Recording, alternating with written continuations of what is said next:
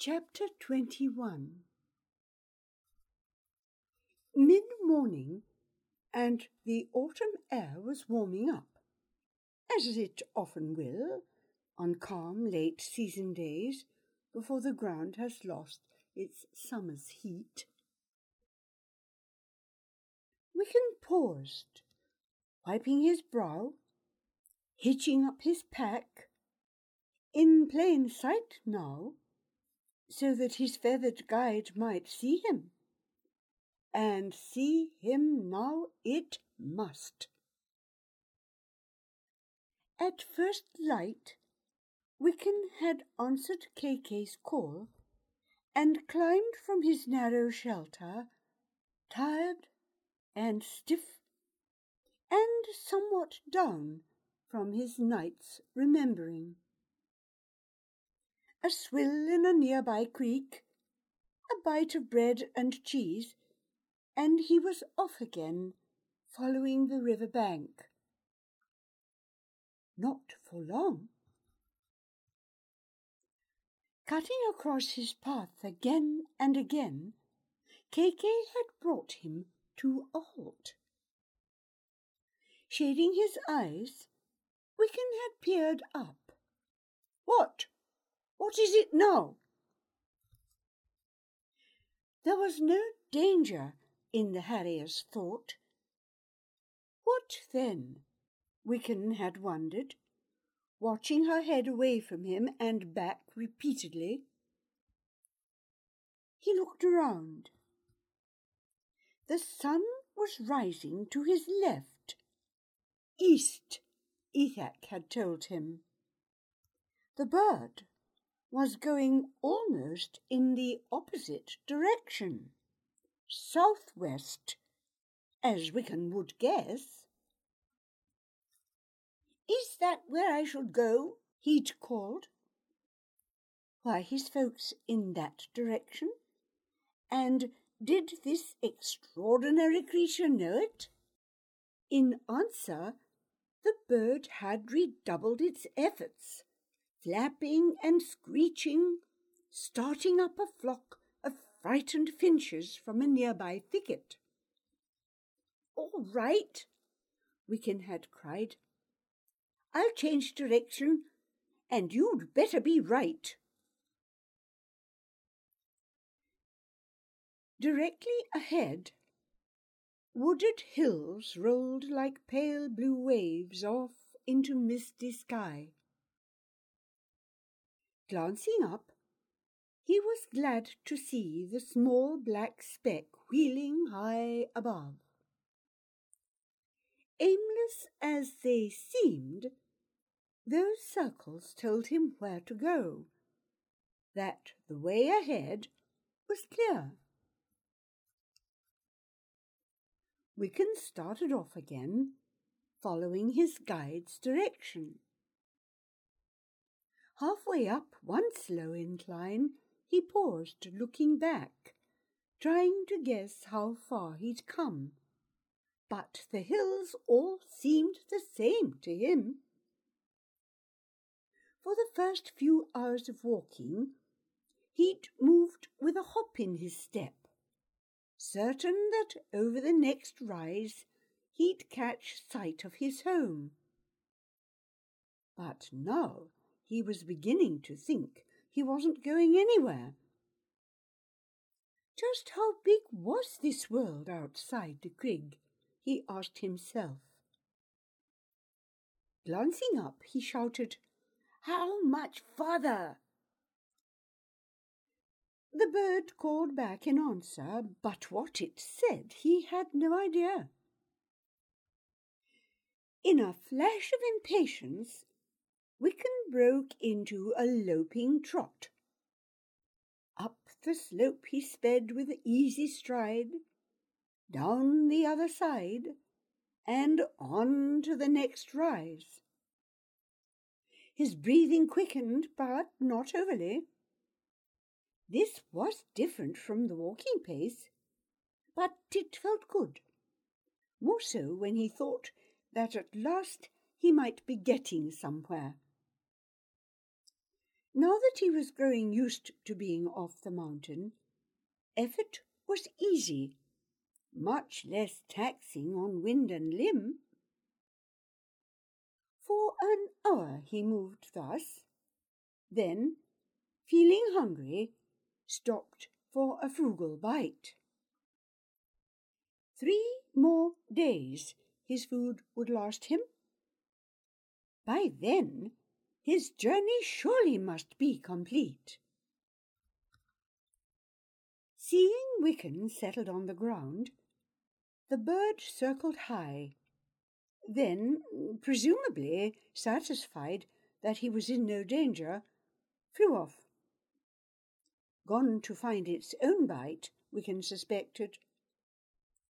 Sure enough, it was soon back, and gliding down to land a little way ahead to clean its beak and preen its feathers.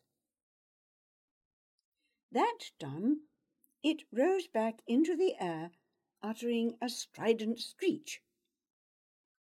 No doubt about its meaning, thought Wiccan, closing his pack and climbing to his feet. Feeling the effects of his running now, Wiccan stretched, rubbing the tenderness in his legs.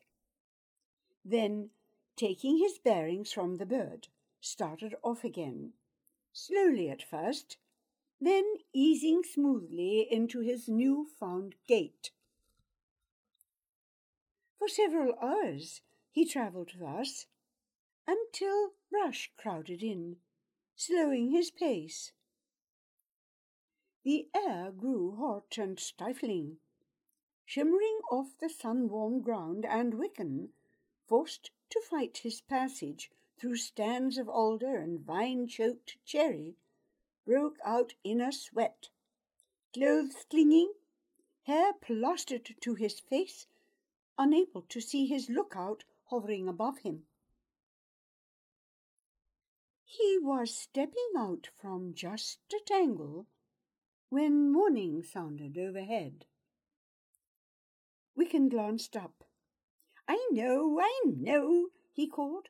Time to stop, but I'll go a little farther, if you please.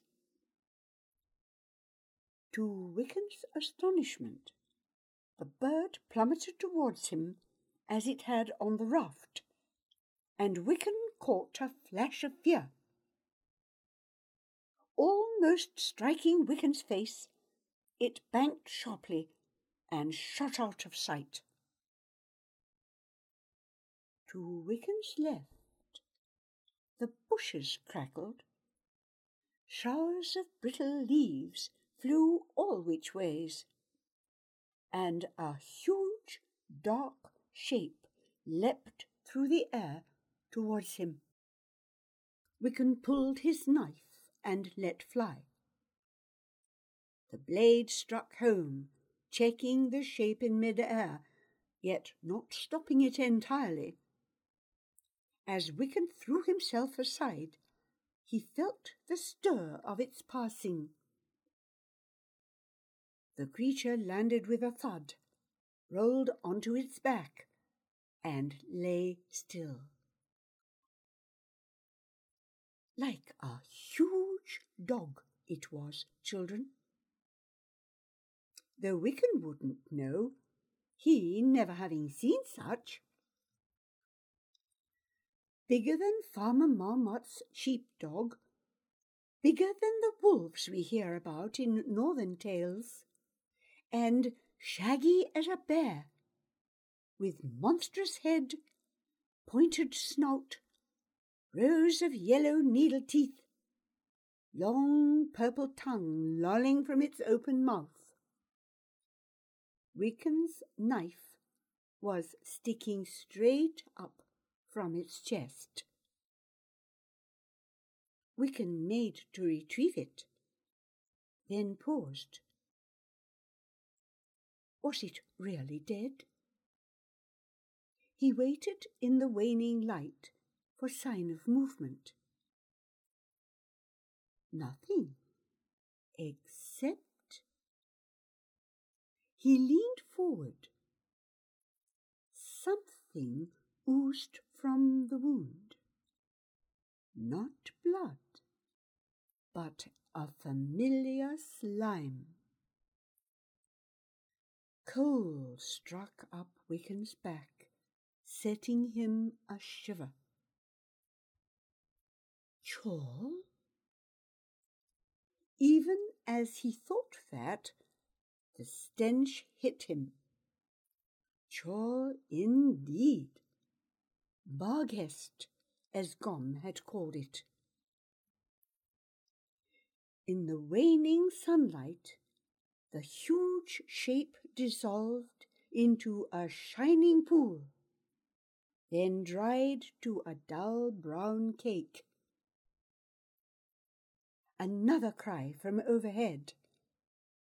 The bird was back, cutting urgent circles in the sky. Wiccan gazed up, shading his eyes. Chorl ran in packs. Did the bird see more? Wiccan turned and fled, following his small guide's direction, up and down slopes, through bush and briar.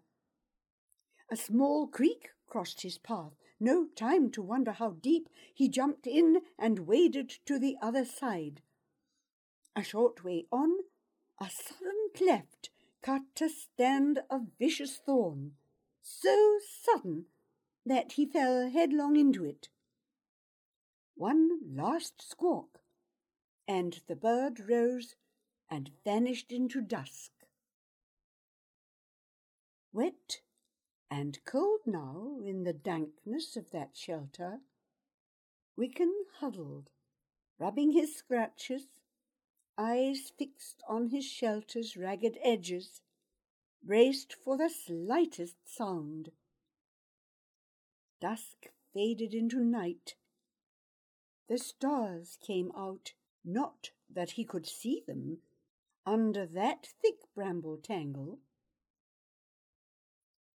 After a long, tense while, Wiccan eased around and sat, stretching out his legs before him. His muscles ached now, stiff from cold and unaccustomed running. He opened his pack and pulled a bite. But he didn't settle down to sleep. Every slightest sound brought him to his feet, empty-handed, defenceless against tooth and claw, until he almost wished for Gom to come again.